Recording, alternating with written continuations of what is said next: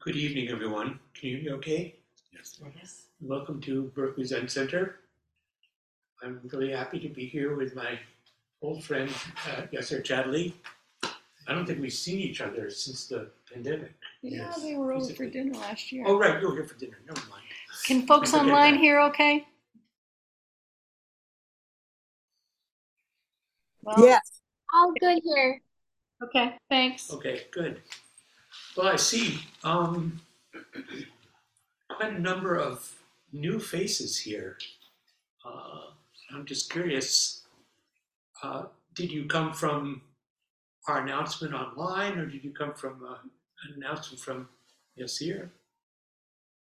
I saw it online on the website. Great. Anyone else want to say how you got here? Website. Great, terrific. Well, welcome. So we have a 3-week class. My name is Hosan Alan Samalki, and I'm the abbot of Berkeley Zen Center. And we're going to have a 3-week exploration of what is a good life in our respective traditions.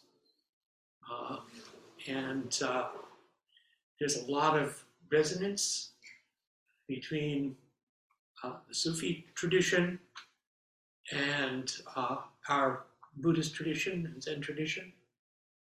And there are differences too. So I think each of us is going to do a kind of exploration, and then we'll be open to questions and comments. And I think that one of the things that we have in common, not so much in our Zen tradition, to be honest with you, but there's a lot of music in the Sufi tradition. And I have been a musician for years. In the Zen tradition, I like to say we tend to sing one note that goes flat. But there's more music than that. But we're gonna start out with a song from Yassir's Gnawa tradition, right? Yes. You wanna tell them about this? My name is Yassir Shadli. I'm originally from Morocco, from the city of Casablanca, which was spared by the earthquake. We just had the shake.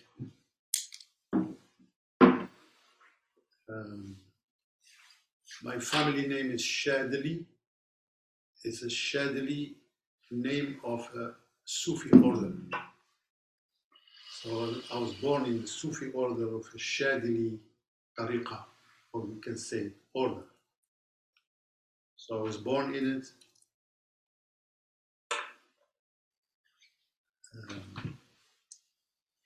When I came here, it was like coming to the Amazon. All kinds of people. It's not like Morocco, only Moroccans are there. When I came here, it opened many doors. From them, the food door. You can find Mexican food, there is burritos, I've never seen them before. They have sushi, what is that? Rice like this. And then you have American food, hamburger, French fries, Pepsi Cola, all kind of stuff. It's all there. And all kind of races, and all kind of colored people. That was beautiful, the variety that I found here. Then to share with these people where I come from, and to learn from them. Like jazz, we didn't have jazz. I didn't know what jazz means. The only jazz I know is when we have TV starting at 6 o'clock, they have cartoon. And then I can hear that music. I thought jazz was that. Then I can hear it was something different. Anyway, to make the story short, I was interested in learning all this music. I found that I love James Taylor, in his music, even though I didn't understand what he was saying. I loved the chords, and it was wonderful, and many other things. And so I'm going to play a song from the Sufi Gnawa people in Morocco. It's a sarcasm song. It says that you guys are eating chicken, and your wife is eating chicken, and I'm eating the bone, is the leftovers. Oh my God, Allah, Allah, Mulana. Allah, Allah is another way of saying God. Allah is I am the property of Allah. I don't belong to anybody. Only Allah owns me. And this is my destiny. هذا وعدو مسكين. مسكين means poor guy. مسكين. And they laugh with this song and these words. So I'm going to start with that song to share with you. Allah, Allah, Mulana. Allah, Allah, Mulana. Allah, Allah, Mulana. هذا وعدو مسكين. That's his destiny, poor guy. And the song goes like that. Just make it smaller.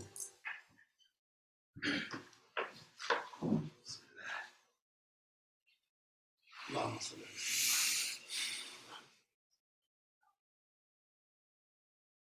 على وعلى آله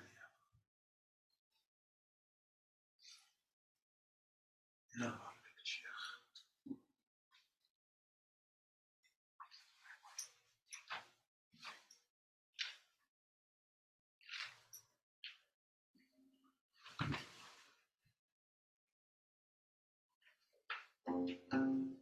Is it on?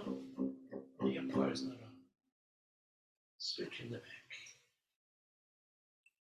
I will check it. It's right by the cord.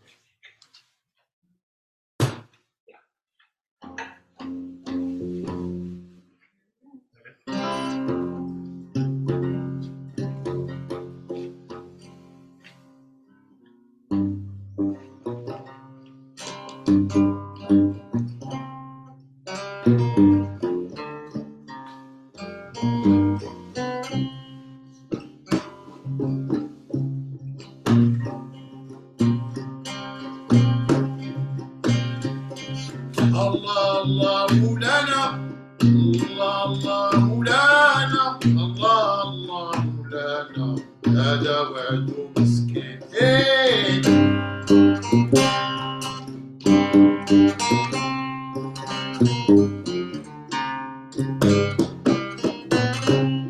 سيدي ياكل سطيلة لا لا تاكل سطيلة سيدي ياكل سطيلة لا لا تاكل سطيلة ولا ناكل سطيلة الله الله مولانا هذا وعدو مسكين الله الله مولانا الله الله مولانا الله الله مولانا هذا وعدو مسكين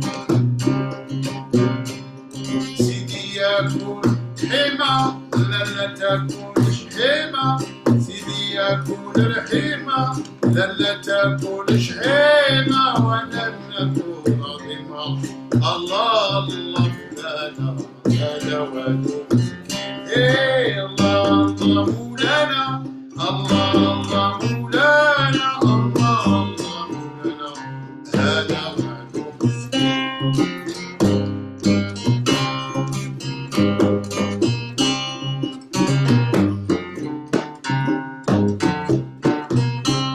سيدي ياكل الحمى لا لا تاكلش حمى سيدي ياكل الحمى لا لا تاكلش حمى وانا ناكل عظيمة الله الله مولانا هذا وعدو مسكين الله الله مولانا الله الله مولانا الله الله مولانا هذا وعدو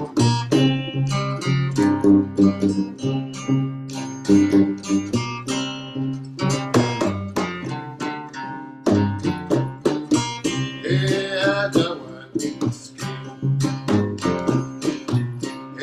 هذا وعدو مسكين هذا وعدو مسكين هذا Oh,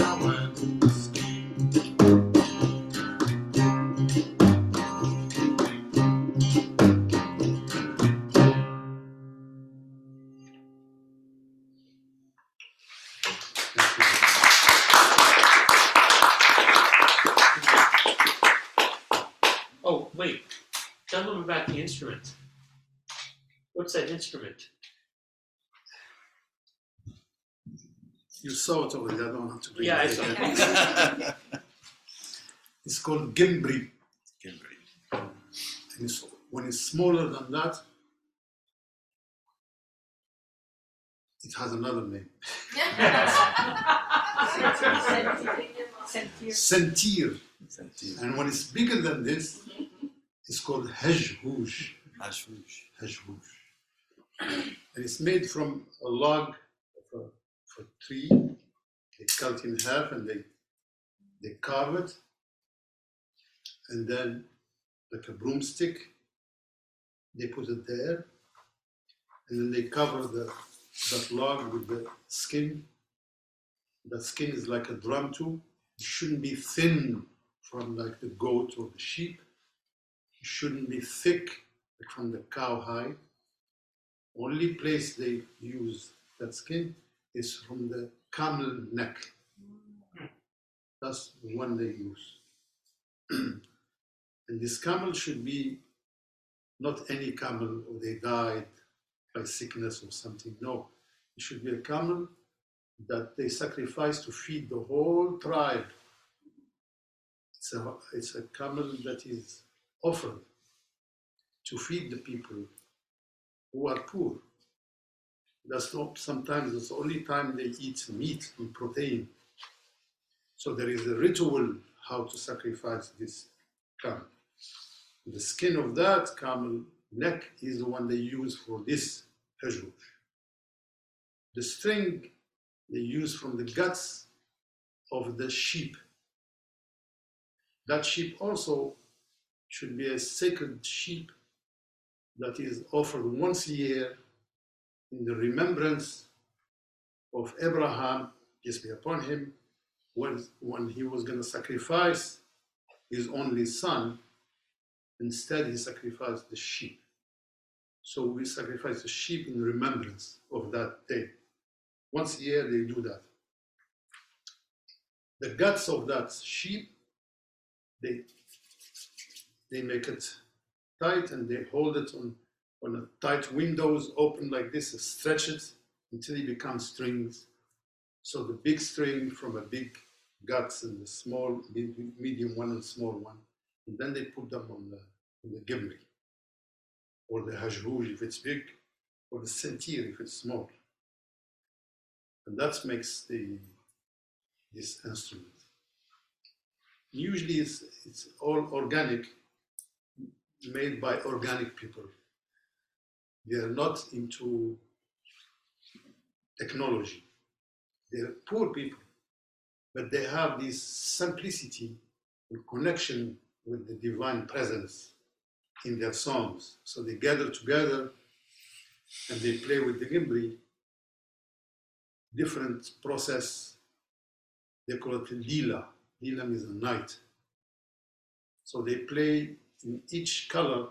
They don't have written music that you can read. They have color. So if they start with the color red, they have to do 7 songs in the red. And they know each one follows this one. It's a process, like a domino effect. Till you finish the red, then you go to the blue. The red is sacrifice. Anybody who sacrifices the red. You go to the blue, it represents Moses because he was carried with water. He split the ocean. It's all about water. And the dancer will dance with that 7 songs. If they feel moving, they have material that has colors they put on their heads and they will move with the blue. Trancing. They get in the zone. Especially if they studied all year long and they have to pass their PhD and everything. If they pass, they're gonna get a relief. So they do these activities in a house where there is somebody who just passed their PhD and everything. So now they would have just kicked off. They do like this in the process, going. They call it lila because they do it at night. And what goes with the gambri is this metal castagnet, but a heavy one. You can hear them. And there's always 6 people that plays that. The 7th one plays the gambri. And there's call and response. Those metals are so loud, you cannot think forward or backward. You have to be present. And that makes them to be present. Now, I'm here. It's called qarqaba, the metals. They go with the gambri. And then the leader sings the songs, and the other one, they do the chorus, call response. They keep doing this like that. When the sun rises, then they always play the yellow. Yellow color means sunrise and also means ladies. When that comes, they pass around and they give people almonds and walnuts and chewing gum and M&M and all these little knickknacks to everybody. And they dance the yellow. The yellow is 7 ladies. Aisha, Layla, Khadija, Naima, 7 ladies. But these ladies are not human. They're not human. They are from another zone. We call them the genies. Genies are made from smokeless fire, just like electricity. So they invite this dancer that's not seen by the eyes here. And then she comes and she may enter anyone. They trance and dance, covered with the yellow. After they finish with the yellow, then they have breakfast. Everybody eats. This is a process that they've been doing for a long time.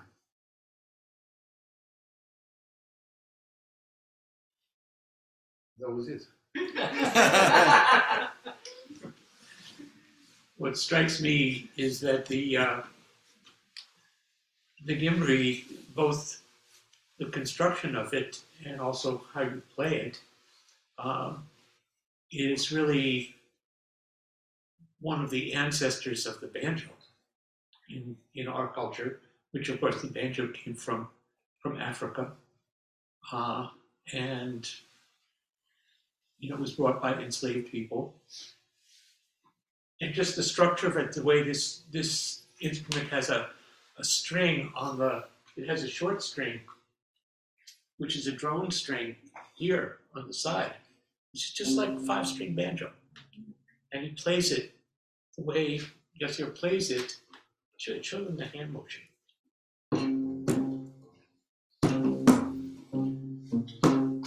Right. So he's picking up with his fingers and down with his thumb. This is really like an Appalachian Mountain style. We see everything comes from someplace. And even though we think that Morocco may be very far away, the music is right here in our own traditions, in our own cultures, and it's still alive. So we're supposed to talk about a good life, and we spoke a little about it. The life that I understand from what Yassir was just saying, on the one hand, it's very rich in traditions and in stories, legends, myths that are very beautiful and old. And also there's a tremendous discipline, which I think is something he's going to speak about. And this is also something that we have in common. There's a discipline to the Buddhist tradition. There's a way, particularly even in the Zen tradition, there's a way that we do things. And I remember when Yassir came to speak here a number of years ago, he was struck by the discipline of people, how you're sitting, how you're moving in this space. And I think that's really akin to the kinds of discipline that you will find, say, in a life of Islam.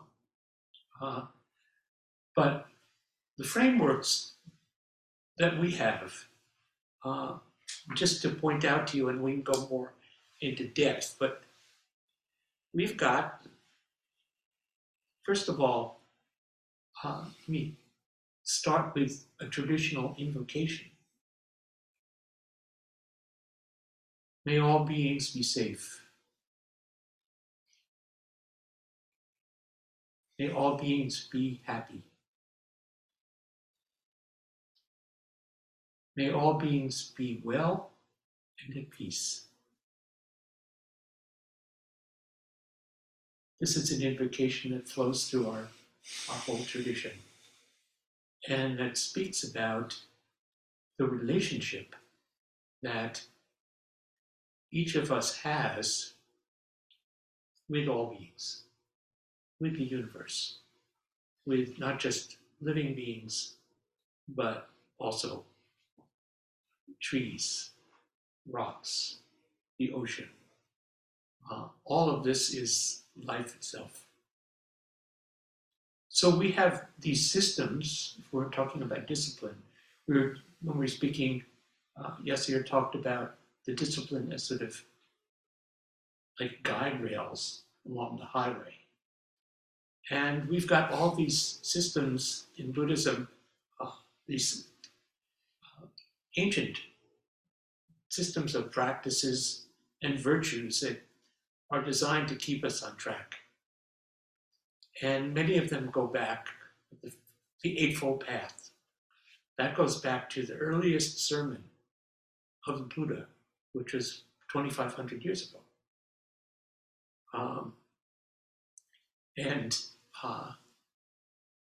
This is the Eightfold Path that leads to a life of liberation.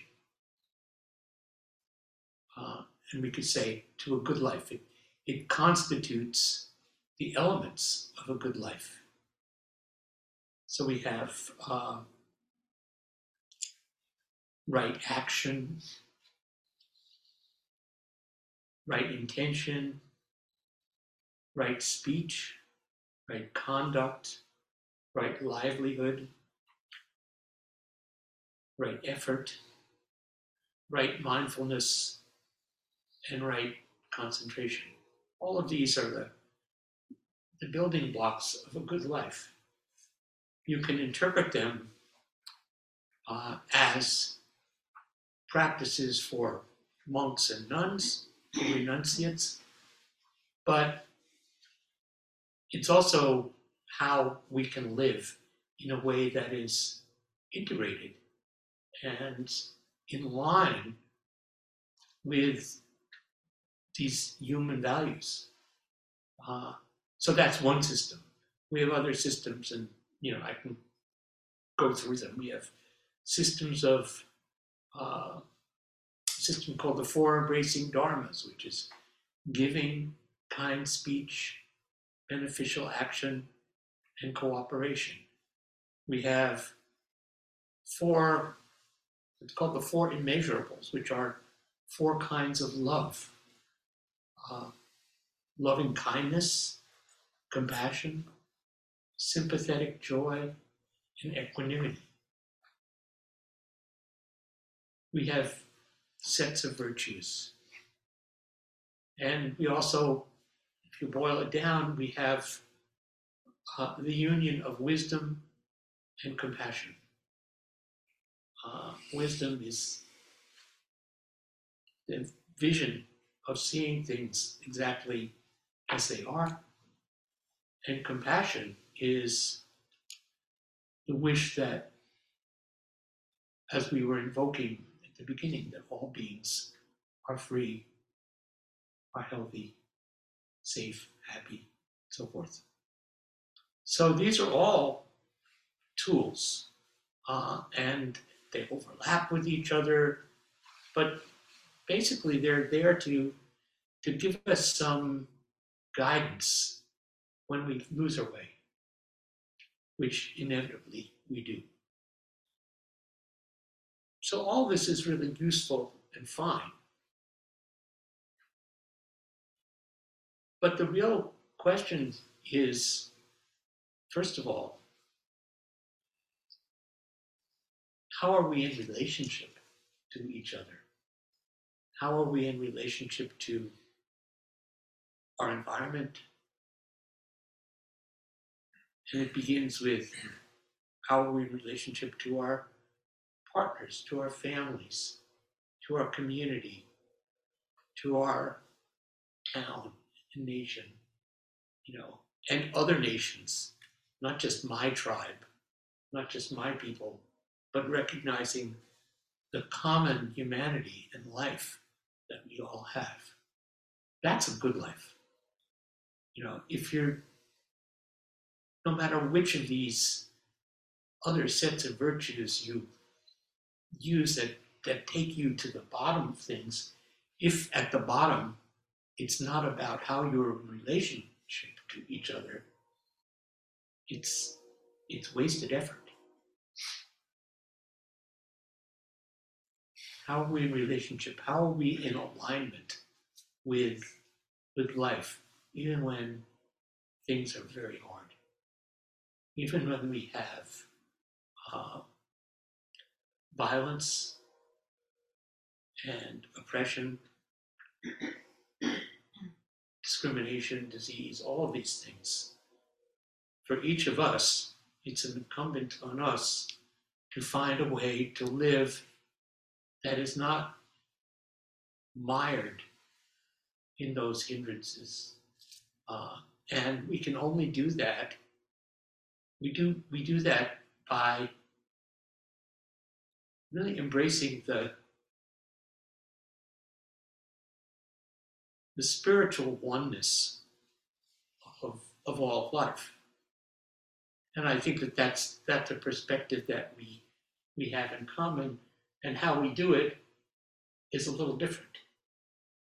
So we do it here, as many of you know, our fundamental practice is meditation. And the content of that meditation is really seeing yourself. We usually sit facing the wall.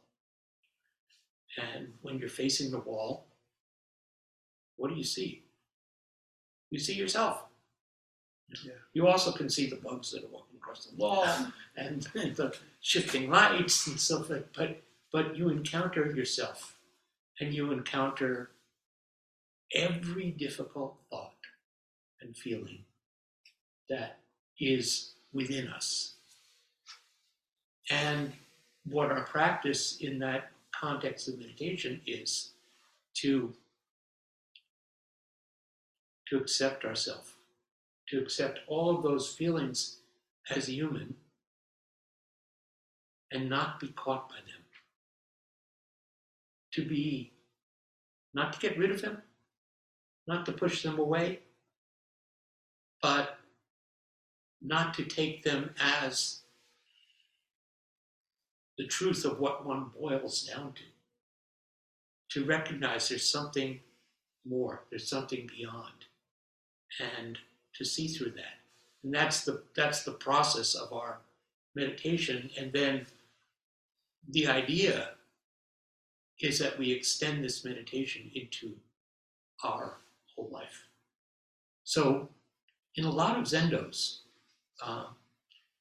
when you leave after you finish a period of meditation, you go to the door and you turn towards the altar, towards the Buddha, and you bow to the Buddha, and you turn and you walk out.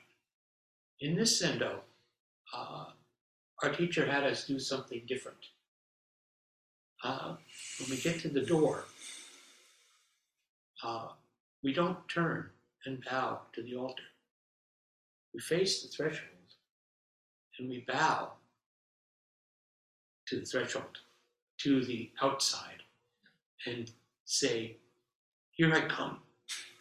I'm bringing what was in me in this period of Zazen, bring this out into the world.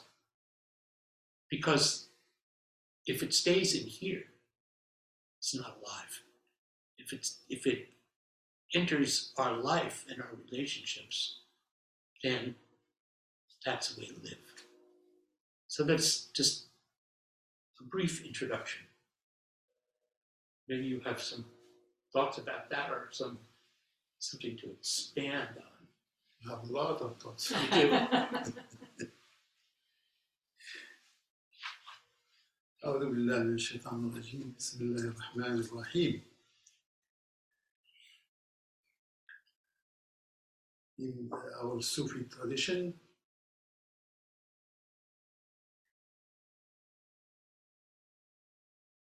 the target makes you move.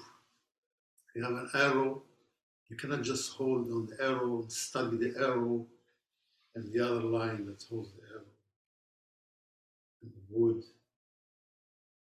You can study all that and keep your eyes only on the arrow and the bow and the string without knowing the target. In the Sufi tradition, there is movement, there is meditation toward the goal, the target. So you have to move. If you just study the arrow and the bow, you're not moving. As soon as you finish studying that, you go 20 minutes later, it fades away because you didn't move. So they need meditation with movement toward the A target. That target comes from the inner, what we call Iman, faith. You have to have faith that there is something. That something we call Allah is beyond our mind or capacity to know. You only have faith that's there.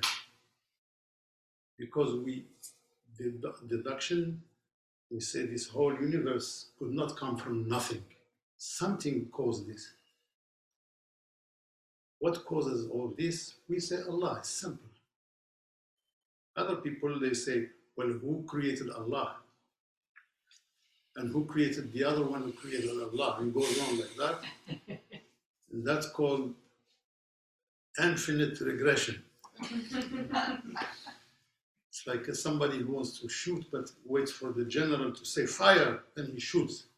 But if the general has to wait for his general to say fire, and the other one, that guy can never shoot. The infinite regression. It has to start somewhere.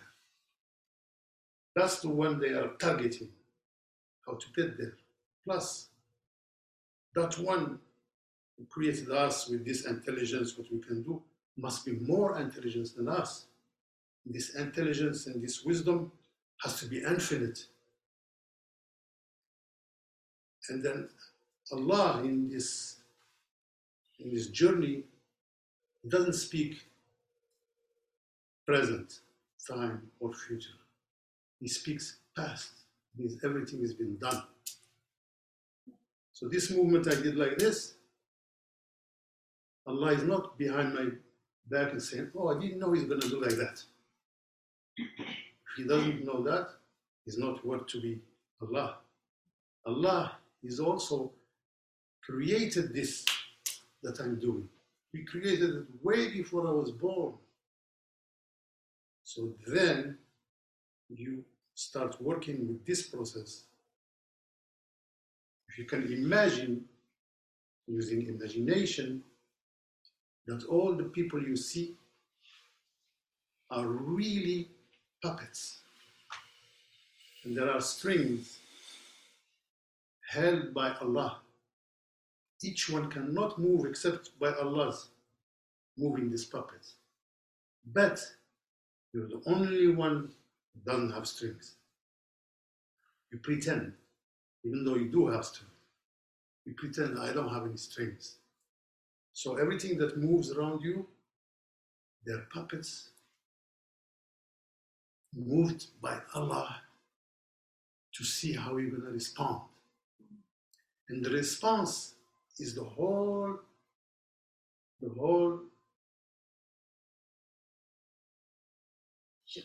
shebang. Is that an Arabic word? No, she said. The whole thing is about the response. How do you respond? So Allah can bring somebody who's an idiot and that to see how you're going to respond. If you know that one is just a puppet, then you respond correctly. You said, what Allah is going to test me with this? So you respond accordingly. So everyone that comes to you, Allah has actually sent them to you to see how you're gonna respond. And the whole life is about how you're gonna respond. If you respond not correctly, you maybe have anxiety, grief, you can be laziness, or you can be stinginess, or cowardness. All of this can happen when you don't know how to respond. So we know that everything, like tomorrow, is already known. Also, if you take a paper and you design a creature from your imagination, you with the pencil, you draw, you make this.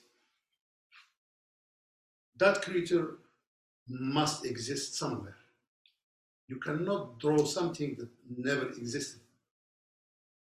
Because Allah cannot be surprised and say, oh, I didn't know that. If He is surprised, He is not Allah. Therefore, we are surrounded by this energy called Allah, who knows everything. So when Allah created the creation, He didn't need it. He didn't create it because He needs it.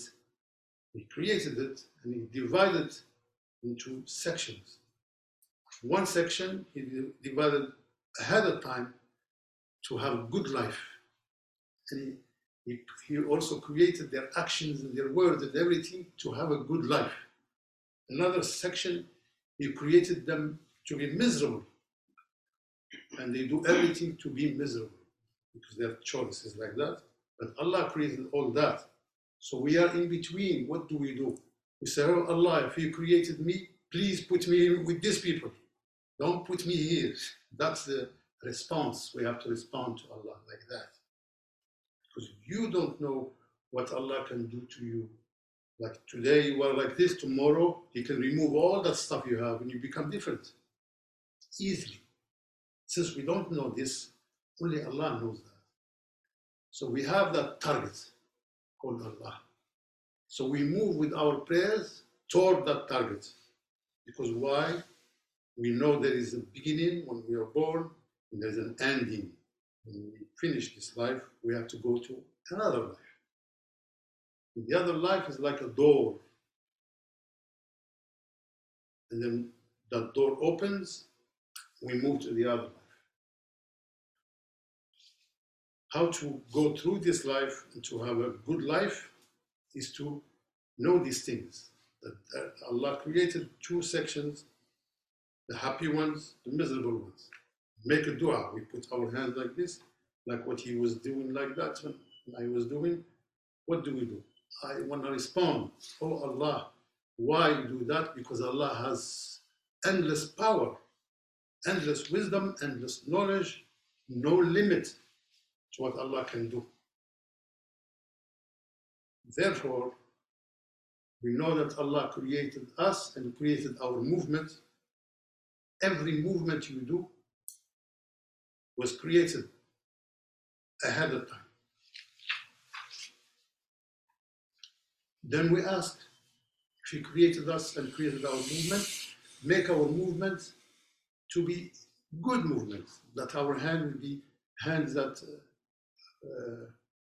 take care of plants or animals or healing or giving, those kind of hands. Don't make our hands to be the hands of assassins and killers. That's the actions of these. Then Allah created two houses. One He called heaven or paradise, and one he calls hell. But they are similar to the people that goes there. Nobody will be wronged. Will say, "Oh Allah, why did you put me here?" No, everybody, Allah will put them there. He said, am I just to you? He said, yes. It will be just. Everybody will be just in their places. And then we ask Allah again, because there is the response. Oh Allah, you created these two houses, put me in this good house in paradise. You ask for that. Because sometimes you can be good, and one night you had a full moon and you are lunatic, and you make a big volcano eruption from your body, and anger, and your eyes become red, and you shoot somebody. After you come down, you don't know why did they do that. You never know. So we give that power, and we ask Allah, put me in this place. When we see ourselves like that, then we act accordingly, because we know Allah is watching what you're doing.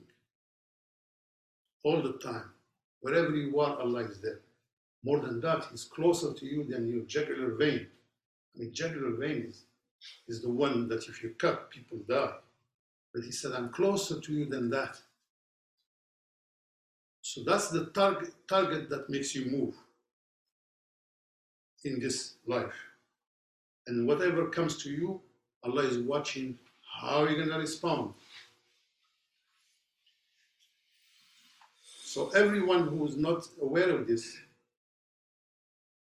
they can be, any wind blows on them, they can fall. But discipline is to have first, you have to have faith. There is such thing as Allah. We call Him Allah, but He has infinite names. Infinite names. Then you have to believe that Allah didn't leave us like this on their own. He sent a representative that we call prophets and messengers. And they were all on the same foot, starting from Adam and Enoch and Noah, Abraham, Moses, Jesus, and for us, the last one, Muhammad. Peace be upon them all. So we follow that kind of teaching. But there are 124,000 messengers and prophets that came to this planet. Some they came a long time ago. Buddha came in 500 BC. Yes, long time. And then we're studying. So he's studying a planet that is 2,500 years far away over there. But if you tell him about the moon, he says, what moon? Moon is the closest one.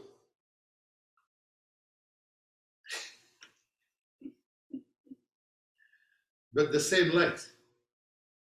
The same light. They have the same light. According to the place where they were, and how much they shared with the people around them. So this one doesn't deny the other lights. So we have to believe in all the 124,000 representatives of Allah. We believe in them. We don't make any difference between them, because they all guide to how you respond. So in the response is the good life. How to respond is where the secret of a good life is. So you have to have faith, and then action. عَمِلُوا الصَّالِحَاتِ. You do good actions. Then تَوَاصَوْا بِالْحَقِّ. You speak with each other, exchanging truth. You give me some truth, I benefit from it. I give you some truth, you benefit from it. Now we have more truth to move on. Then وَتَوَاصَوْا بِالصَّبْرِ. Then you have to have endurance and tolerance and patience. Once you get there, those attributes, you should hold on them to reach that target that we call Allah. Since Allah is infinite, this target never finishes. You see a horizon, you say, if I get to that horizon, that should be the end. You come to that horizon, another horizon appears. And you go from horizon to horizon, endless horizons of that journey toward Allah. Until we go hereafter, then Allah will give us power to be able to see this mystery creator, Allah. And to be able to see, Allah has to give you power, like giving power to a blade of grass to carry the Himalayan mountains. He has to give it that power in the hereafter. So to start the journey, you have to be connected. Muttasil. Muttasil is connected. So when I go to see handsome, is not handsome. Ozan, not handsome. Ozan. Ozan, handsome Ozan. He has pictures of his teachers. You have to be connected. We also have connection with your sheikh. Some other one they have connection with they call guru. You have to have a connection. This connection gives a good life, especially if the connection is going from one to one to one to one to the place where it started. So my teacher was number 40, and he was connected with his teacher and the other teacher, the other sheikh, the other sheikh, the other sheikh, the other sheikh, Prophet Muhammad, all connected.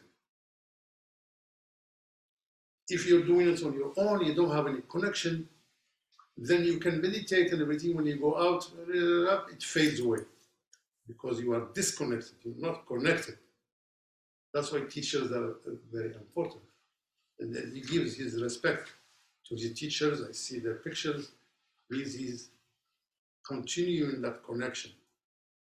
The connection that the Prophet Muhammad left, peace be upon him and all of them, is he gave the connection to be connected with the one, with Allah, 5 prayers a day. Every day you do this prayer to connect or reconnect. After that, in the dawn, for example, it was dawn at 5:40 in the morning. Then around 1 o'clock, time to do the next prayer because it fades away. You don't feel it anymore. Then you give it another shot. As if something, you play this thing that you hit it, it turns. Top. Thank you. So you don't let the top fall. So in the morning, you hit it, top. It turns, like each time it's starting to, you hit it again, pop. It starts to go around. Between noon and sunset, there's another prayer. Pop. It keeps on turning. Sunset, another one. Pop. Before you sleep, another one. Pop. Then you go to sleep. You repeat that. It keeps you connected. This is a simple connection that the billions of Muslims are trying to keep. And there are level according to how much capacity and how much love people have. Those that are connected with the Sheikh, that they don't have to wait. They're already turning all the time. Their prayers is a prayers of getting to a horizon. Every time they're moving to the next horizon. And we know there are endless horizons. So when you do 2, next horizon, 4, next horizon, 8, next horizon, 16. It keeps on building up with new knowledge and new things you can see because you are moving. Well, that's a nutshell of this whole thing. I just give you a little bit of here and there to get an idea. May Allah bless you and forgive you. Thank you very much. I'm just wondering if, first of all, people need to know where the bathrooms are. Just one that's open right now. Which is kitty corner from us. diagonally across the courtyard. If you need to use the bathroom, please do. Uh, but I have some questions. Yes. And then Hold sorry. on. We have a request from online land. We have a good view of yourself, but we can't see Sheikh Yasser. You It's can't. it's obstructed by the microphone a lot of the time. Let's move this Yeah. Microphone's in the way. over. Okay.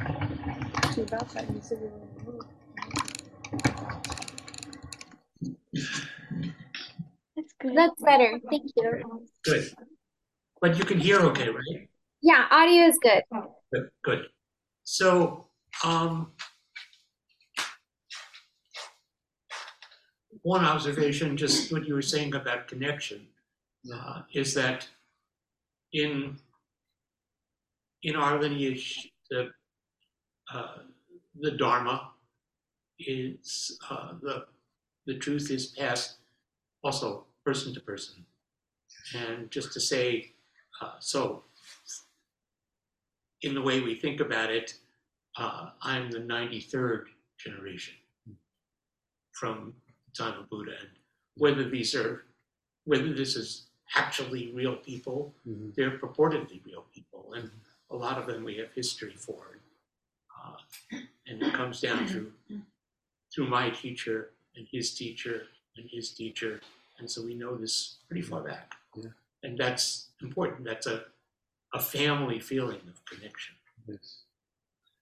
But one of the questions that came up to me, and then want to open up to questions from you. So when you're talking about these different kinds of people, different categories of people that Allah assigns, can you move from one to the next? Can you change your position? Is that part of what the objective is of your spiritual life? Yes. Even that move is already programmed by Allah. Already written. So that's it's interesting. That is resonant with the complicated idea of karma in the Buddhist tradition. Okay. Karma is cause and effect, and it's actually volitional cause and effect. So karma is not about accident. It's like there's some thought in your mind that generates an action, and that has a karmic impact, either positive or negative. Yes. Is there something like that? This is like studying like that, but compared to Allah, it's something else, because Allah has infinite knowledge. Mm-hmm. That infinite knowledge makes you understand that Allah knows what everybody is going to say, going to talk, going to be, before they are even created, ahead of time. That's the greatness of Allah. If you don't know this greatness of Allah, then you have to study differently. You have to think differently. One is beyond our mind, but we have faith. Mm-hmm. We are following something beyond our mind. You can't say something because there's no respect in something or someone. One is unique. And you can see everybody, doesn't matter what they believe, they still have two legs. How many legs do you have? Two. Yeah. So it doesn't matter. It doesn't matter what people, whatever they believe and the colors and everything, they still have two legs. You have to look at them as creation of Allah. But Allah, because He's the creator, He's not creating everything and then He said, I'm tired, I'm going to take a break Saturday. I'm sleepy. No, He's creator, He's infinite creativity that when you say words, Allah can take those words and create from it another you.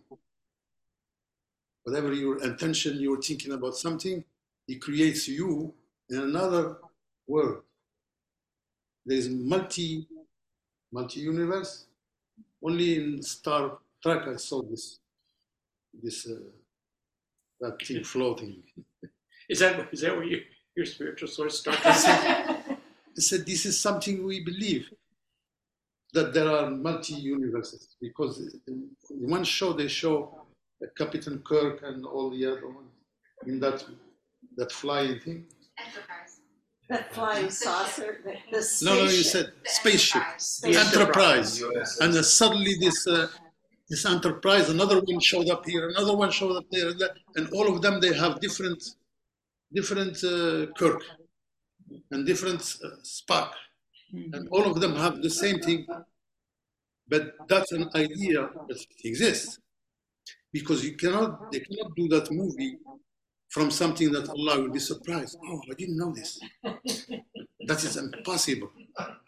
Therefore, whatever you think, Allah will make into it a person just like you that lives on another planet, that you are there too. So when you meet Allah and you say, no, I didn't do that, Allah will show you that He created you in another place and you did that there. Allah is creating as we speak. He never stops from creating. That is the great power of Al-Khaliq. But why would Allah make people who are miserable? What would be the reason for that?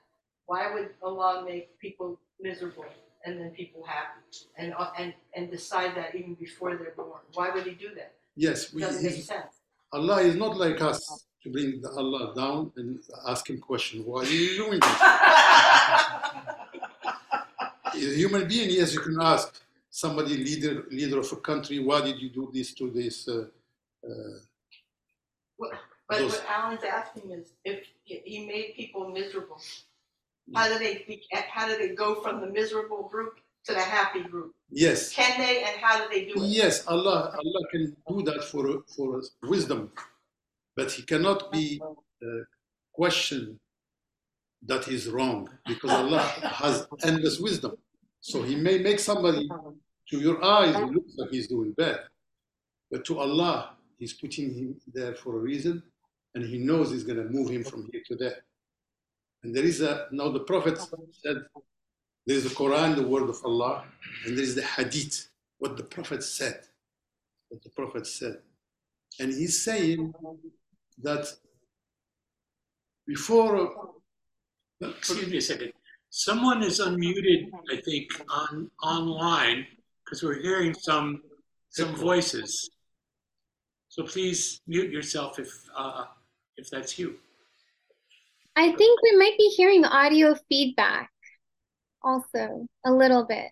Oh, well, that may be. Yeah. So to finish that one, Maybe. Go ahead. I just want to finish it what the Prophet said, and then you can take a question. He said that before a person is born, an angel writes on that person their longevity, how much they're going to live. Even that person doesn't know that. And they wrote on that person, it's called destiny. They wrote on that person how much air they're going to breathe. How much you count air by pounds, 1 pound of air. And then he also prescribed how many gallons of water or liquid you're going to drink, and how many food you're going to eat. Because when you eat and when you drink, Allah is not saying, oh, I didn't know they're going to drink this. I didn't know they're going to eat this. That's impossible. Allah knows everything and created everything before we are here. Therefore, they wrote at the end what kind of intelligence this person is going to have to acquire their living. Some, they give them intelligence to be accountant. And some they give them their mind to be handsome. Don't look at me. Yes, Some people musicians. some people musicians, some people musicians, etc. All that. What kind of mind Allah gives them so they can acquire their living. Some they're written on them to acquire their living in a bad way by stealing. That already known by Allah, and then at the end they wrote whether this person is going to go on the right or on the left. All that, and the person is not aware of it. You come, and all that is already established. So a person, Worried. well, I'm wondering then, Worried. if a person's fate Yes. is decided before they're born, Yes. they can't make choices. Like in Buddhism, Yeah. through mindfulness, Uh-huh. you can feed loving thoughts and let the rage and the aggression move through you without feeding it. But in Islam, you can't make any choices. It's all predestined. It seems like that. So, but if you do pray 5 times a day, can that change your fate and you can go to heaven instead of hell? These are two knowledges. Knowledge downstairs or horizontal speaks like that. But Allah's knowledge is different. Do you think Allah doesn't know what you're going to choose, what you're going to do? If He doesn't know, it's not worth to be Allah. That's the difference between our knowledge and Allah's knowledge. Allah's knowledge is infinite. In the infinity of knowledge, do you think Allah doesn't know that what you said is new, He never heard it before? Do you think Allah didn't create what you're going to say and where you're going to sit and your movement? Do you think you did them yourself? Allah doesn't know anything. So there is two knowledges. So we don't mix them. We say Allah's knowledge belongs to Allah. And our knowledge is the one you're speaking with. Yes, we pray and everything, and we say in between, that's why I say, there's two groups. One group is living in the bliss, one group is living in misery.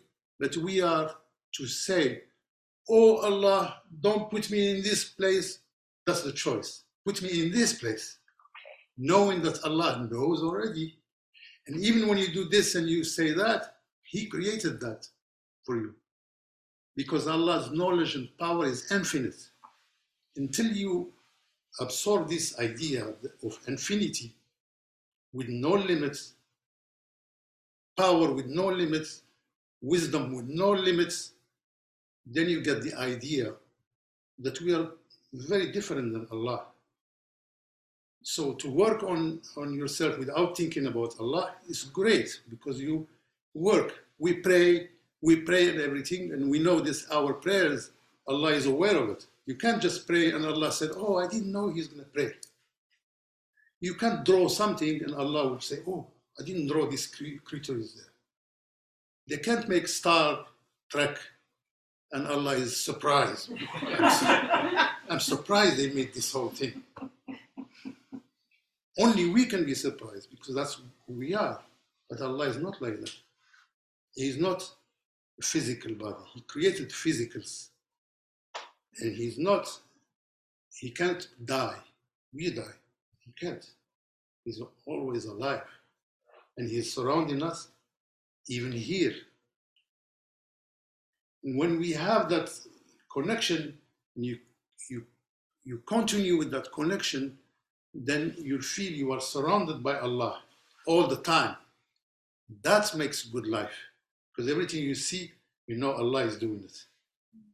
Then when He comes and tests you, puppets coming to you, somebody suing you or this and that, to see how you're going to respond. If you blame it, you be the blamer, or you can be the person who is going to have grief or you can have sadness because you're putting it on yourself, ignoring the one that created you. But when you turn, oh, help me. We say that all the time when we pray, إياك نعبد وإياك نستعين. You we are after, and we need your help, like that. And that's the position. There's what comes to mind is some Buddhist teachings, certainly the teaching of the relative and the absolute. The relative being what we do in this mundane world. The absolute being something, a reality that is all-inclusive and transcendental and beyond our understanding and perhaps beyond our power. So we're working with this dynamic tension. The relative and the absolute do not exist separate from each other. They interpenetrate each other. So in some schools of Buddhism, in early Buddhism, you have the idea that the Buddha is proposing that we practice in such a way that we can leave this world of birth and death. We can leave this cycle of birth, of rebirth, because that is the realm in which there is suffering. And we can, with proper practice and proper insight, we leave this wheel. And then finally, we leave it in our bodies in this world. And then when we die, there's parinirvana, which means the final extinction. So that's view. If you start looking at other aspects of Mahayana Buddhism, what they say is, oh, this was actually a provisional teaching, because the Buddha never dies and is all-powerful and eternal and is watching over this universe that we live in. So it's very close. Yeah. And we cannot, and the Buddha is not a thing. Allah is not a thing. No. You can't attach an identity to these beings that we have faith in. And so how this all plays out. So we have this really difficult teaching in Buddhism that everything is perfect just as it is. And of course, some of us would say, wait a minute, this doesn't seem so perfect. What went on in Morocco 2 weeks ago, that doesn't seem so perfect. The fires in Maui, that doesn't seem so perfect. The war in Ukraine, that doesn't seem so perfect. What the hell are you talking about? And yet this is a spiritual position that we're actually being asked in faith to wrestle with. And I think that there's some similarities and parallels in that, even though the actual methodology and the theology, if you will, is different. Other questions? Thoughts? Egypt. I want to translate his answer for her. I want to translate into English. You have free will. You can make choices. It's not that you have no choices. It's that Allah knows what you're going to choose. Whatever you choose, you're making choices in your life. I want to be a better person. I want to get rid of these bad, we call them nafs, bad habits or whatever. You make those choices. But what he's saying, what he meant to say is, Allah knew before you were going to make those choices, but you're still making them. That's I'm translating into English what all the stuff he just said. That's what he meant to say. Thank you. Yeah. Good life is to have Sometimes you feel you want to scratch something in your back that is too far from your hand. And good life is when my wife comes and say, scratch me here and there. No, not there. She scratches it right there. That's good life. That makes a good life. You know, another metaphor for a good life, I think, is one of Theravada teachers that I said, it's kind of like you're lying in bed and the refrigerator clicks off. You're not hearing the buzzing of the refrigerator anymore. In that moment, there's a good life. Not like the scratching is better.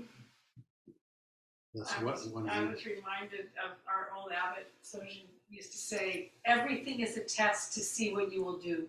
Yes, Nothing more, I mean, just that. exactly. So how you respond, because this earth is created to test. It's a testing ground for all of us. We are tested. That's why I give that imagination that everybody is a puppet and you don't have any strings. You're the only one free in this world. And then the puppets, they come to you differently. And how you respond is where the ball game is played. How you respond. Yes, sir. Hi. So what he's saying, or what I'm getting at, is that Allah is not creating suffering. It's just the nature of the form ground that we live in is nature, is suffering. Because since I was a child, I always questioned, okay, show me Allah. And then the other one was why people are suffering. A baby is born with no limbs. I had a brother that was born that physically and mentally disabled until 22 he died. Miserably. He had a miserable life. Yeah. So I'm not saying that Allah did that, but I also want to know why. Teach us compassion. Yeah, that's right. To learn compassion, that's one thing. The other thing is, in this realm, we can see things like this physically with our eyes in our head. That's what we see. But beyond that, there's other side. I'll give you an example. Sometimes in Casablanca, when we used to go to the beach to swim, we put in the beach, we put sand, not castle, the sand high, like a little mound, and we put our clothes on top. Oh. So when we swim, we always look at the clothes. We don't want anybody to steal them. Because it happens to me. They stole my clothes and I had to go home just with my, all the way, walking like a mile. Then I knew that's why people put them in the thing. But I always look at my clothes. We have inside our soul, and when we pass, that soul starts to look at where they live. So that body is only clothing for that soul. And sometimes Allah gives somebody like this to give them a high level in the other side. He said, you did all that, I plan all that so the other people can bring the compassion out of them. If somebody is stingy by character and Allah wants to change them, He gives them something that makes them generous. It can change them.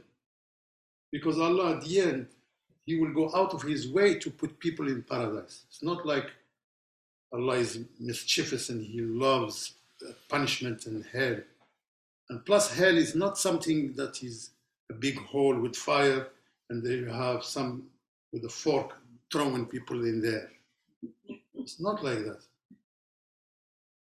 When they put somebody in their hell that they created, because Allah is the creator, He created from everything that person did a planet.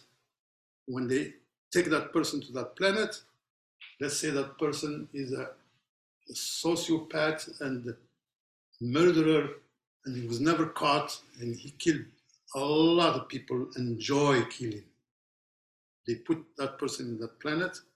First they enter, the air is so hot, 1 billion times hotter than this air. So why? Like this air, the air speaks back. So why are you complaining? I am yours. What do you mean you are mine? You created me. I created you. How? When you were strangling this person, I was created. Start with Anger and that. rage. You start with that first. Then there is rivers, boiling water, drinks water. This water is boiling, is burning everything inside. You created me. Don't you remember? No. How? When you did this and this, I was created. And this whole planet is created by the deeds of that person. Nothing is out of touch with what that person created. And the opposite is true. You find some beings in this heaven, they welcome you and everything. So who are you? I am that broken glass that you moved so people don't step on it. I was created. Because Allah is the creator, forever creating, all the time. That's what is there. So we cannot say those people that are tsunamis and volcanoes and all these people that pass, you don't know how Allah is doing that. And Allah is so infinite, so great, you cannot bring Allah and ask him questions. Why did you do that? That's pure arrogance and ignorance of who Allah is. So the first step is to know who is Allah first and give Allah his position of infinite grace, infinite mercy, infinite love. Everything, the attributes Allah has, they're infinite. They don't have any limits. Allah is going to question us, not us questioning Allah. If You can have a everybody, conversation with him, right? you can have conversation, of course.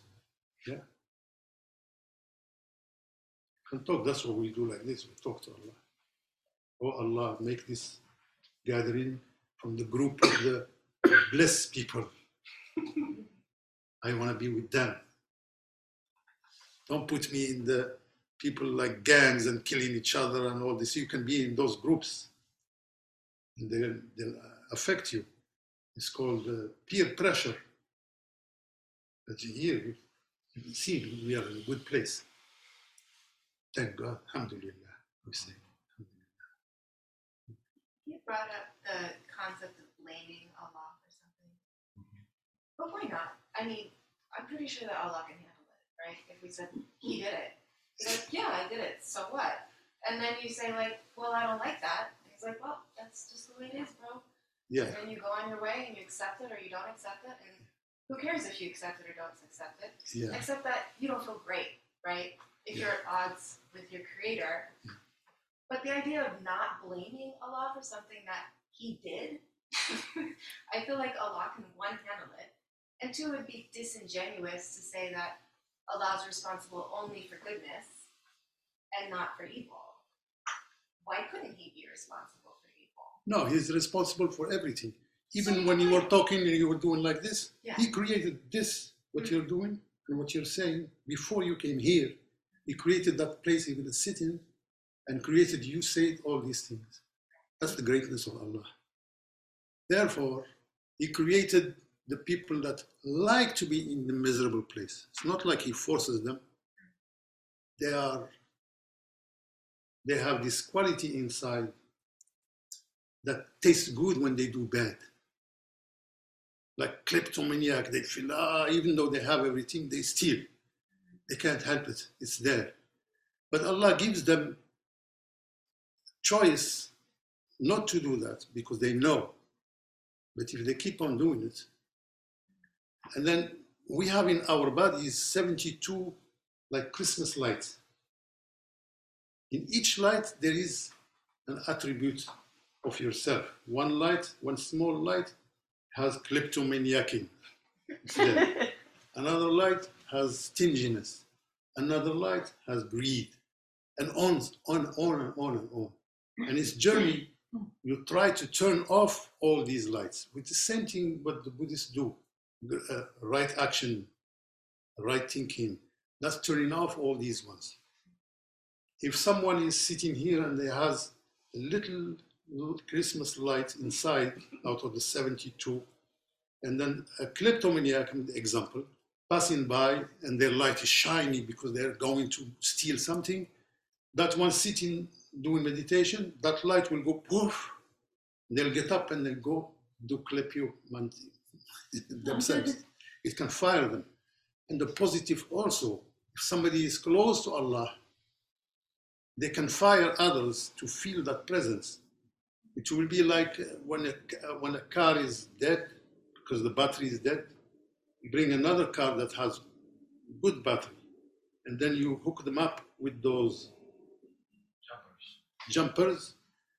That energy that goes from this battery to that battery is not seen, but it makes that battery alive. So this certainty of Allah and all these things cannot be acquired by a book or acquired by reading or anything. It has to be from someone that has that certainty in their heart, and their presence without talking, that energy goes just like the battery with the other one. And then you get a charge. With no talking, even that person can be talking about something with no value. It was, if you go to Iraq, and there's a picture of a green dome in Baghdad. Underneath that green dome, there is the Sultan of the saints of his time. His name is Abdul Qadir Jilani. He was a Sultan. He was in the presence of Allah, always connected. And when he was teaching, everybody sits and they listen, thousands of them. And one day his son took his place, sat, and he was teaching, but he was teaching knowledge, book knowledge of all the sayings of the Prophet. He said this, he said that, and the do's and the don'ts. Don't do this, do that, all the rules and regulations. And all these thousands of them, they were sleeping like this. But he continued because he was full. He didn't touch on the seeing the people are bored to stop himself, because he was so full of himself. You have to be aware. If the people close their eyes and they're bored, stop. Don't keep going because you think, oh, you're important. He kept on going. Then his father came, and then the son get up and let his father sit. And he didn't speak about the academic hadith, who said that in the Quran and the verses. Nothing of this side. He just said, yesterday I was fasting. Everybody started crying. So these two words, yesterday I was fasting. They're crying, he was fasting yesterday. Then I made a fish to break fast with. They're crying again, he was cooking. Then when I came to break fast, the cat came and ate that fish. And they were crying again. It has nothing to do with the Quran and the Hadith and the Prophet and the prayers, nothing. He was speaking from his heart to their hearts. They understood it very well. They all were listening. But he was speaking about something totally different. But the cable of his heart was in the other people's hearts. These are the people that we try to connect with. So you were number 94? 93. And I'm number 41. From the Prophet to my Sheikh, who was 40, and I'm 41. There were some other hands here. What about online? Well, let me just, Hannah. It sounds like, or I'm wondering what the idea of human nature, if there is an idea. Yeah. Like, is there some sort of intrinsic capacity or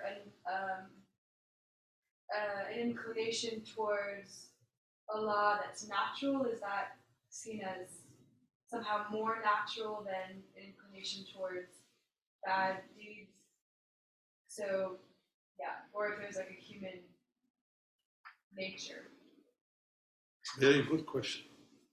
We call that fitra.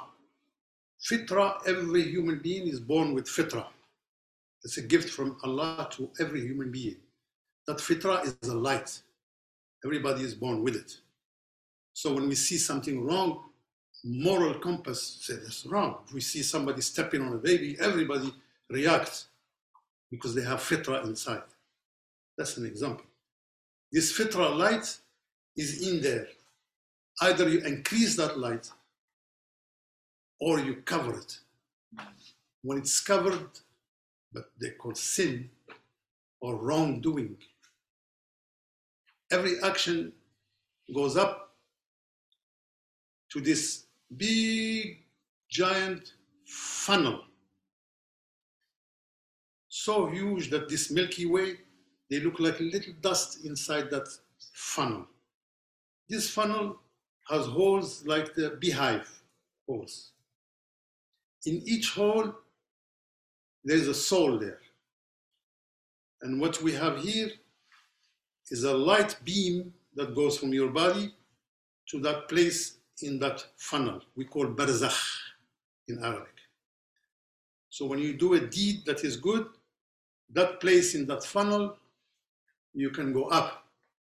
In the open funnel, all the souls there, they have light. Not like this light. It's another kind of light. We just say word light.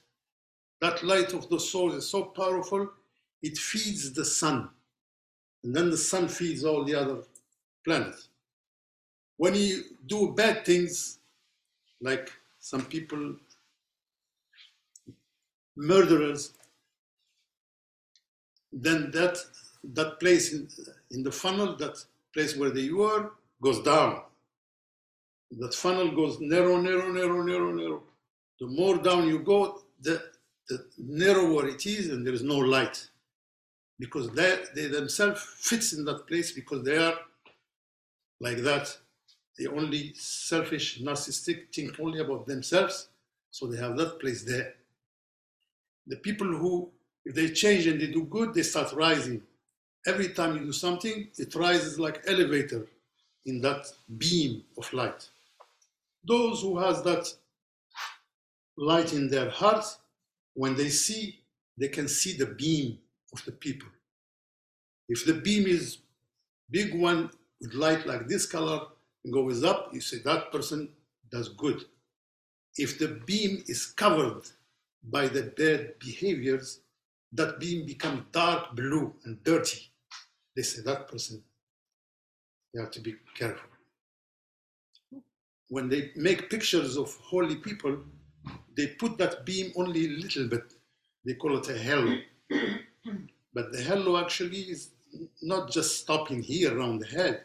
It's going all the way to that place where the souls are. When we finish our journey, you get correct place in that place. If you pray for your father, mother, grandfather, they passed. If you do good deeds by giving charity in their names, you can move them up that connection. You can move them up and up and up. And that one will be like a horn in the mouth of the big angel called Israfil. He's holding this barzakh and waiting for Allah to give him to blow. When is that? When everybody finished from this earth, from A to Z, when the Z is there, nobody is coming after this. They're not, no beams are coming. The last one is here. Then our bodies will be on this earth. And there is one seed. When we came from the womb. But next one, the womb will be earth. And the seed of our bodies, it's like the seed of a plant, is hidden in the coccyx, in the tailbones. It's called ajwab. In that place, you will be on earth, and then Allah will send this rain. We say rain, but it's not like this water. When it touches this ajwab seed, which is planted in earth, now we're going to be born from earth. Everyone will resurrect. We call it the day of resurrection. since everybody is born once at a time, no, this time everybody is going to come up, standing up. Then Israfil will blow on that horn, but it's really barzakh. All the souls will fly out of that place, like you can see when the kids play with the bubbles, those bubbles. And each bubble will know its home. It will go straight to your home. Now, this body is not like this body. It's going to be eternal body. It's never going to die again, because it's the opposite. If this life has death, the other life doesn't have death. That time, that's called Resurrection Day, when Allah is going to be dealing with justice. And they're going to send everybody to the home they created themselves. But so in the meantime, are they in the heaven and hell? And then is like waiting? Who? In people that are already dead. People who have died. Where are they? Are they waiting for? Their soul is in the barzakh, waiting for the day. The funnel. In the funnel. Oh, so they're not yet experiencing the home they created for themselves. No, they can see it. Allah will give them a light, will give them a beam, just like an iPhone. You give them a beam, and they can see. Either they regret, I wish I didn't do that. Look what I'm waiting for me. It's going to be very terrible for the people that didn't care. And the other one is going to be so happy. It's like a wedding day. They just can't wait to get there. And do they have an opportunity to change their path, or are they set once they're in the funnel? They can't change, whether they'll be in heaven or hell. Can't change your position. Once you're in a funnel, can you change your fate or no? You can change if other people are Pray praying for for you. you. But if you don't have anybody, then you're... You were there. You're stuck. But no, you can be your actions. For example, let's say you open the school. Everybody benefits from the school. You made a well. Everybody's drinking from it. The birds, the animals, all that increases you. So the top ones, we say the 124,000 prophets and messengers, they're in the highest place with a lot of light. And that light is the one that gives food to the sun. And because we are so great, more than the sun.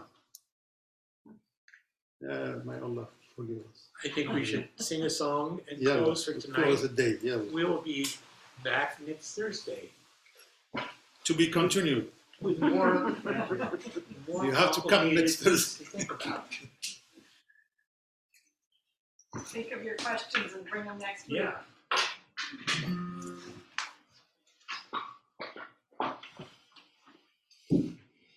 We're going to do a song that Jessica and I actually recorded quite a long time ago.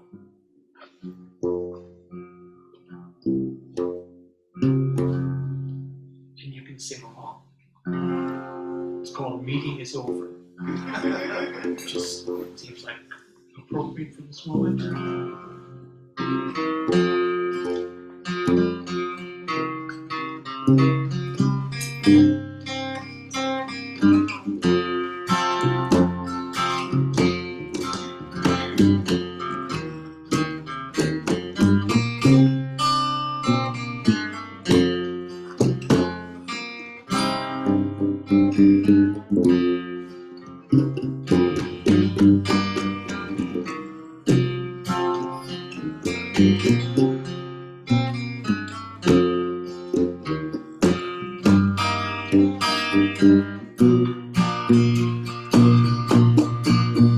Well, brothers, now our meeting is over, and surely we must part. If I never anymore see you, I will love you in my heart. The Lord will land on the sea. The Lord will land on the shore. The Lord will land on the sea, and we'll shout forevermore. Well, sisters, now our meeting is over, and surely we must part. If I never anymore see you, I will love you in my heart. The Lord will land on the sea. The Lord will land on the shore. The Lord will land on the sea, and we'll shout forevermore.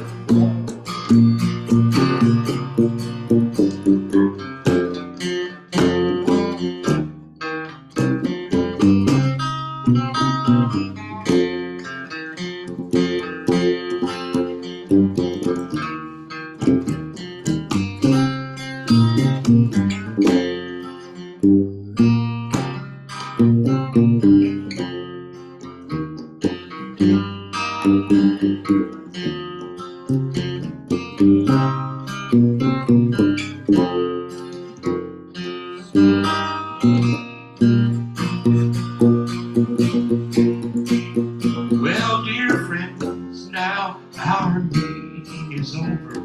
Surely we must part. If I never anymore see you, I will love you in my heart. The Lord will land on the sea. The Lord will land on the shore. The Lord will land on the sea, and we'll shout forevermore.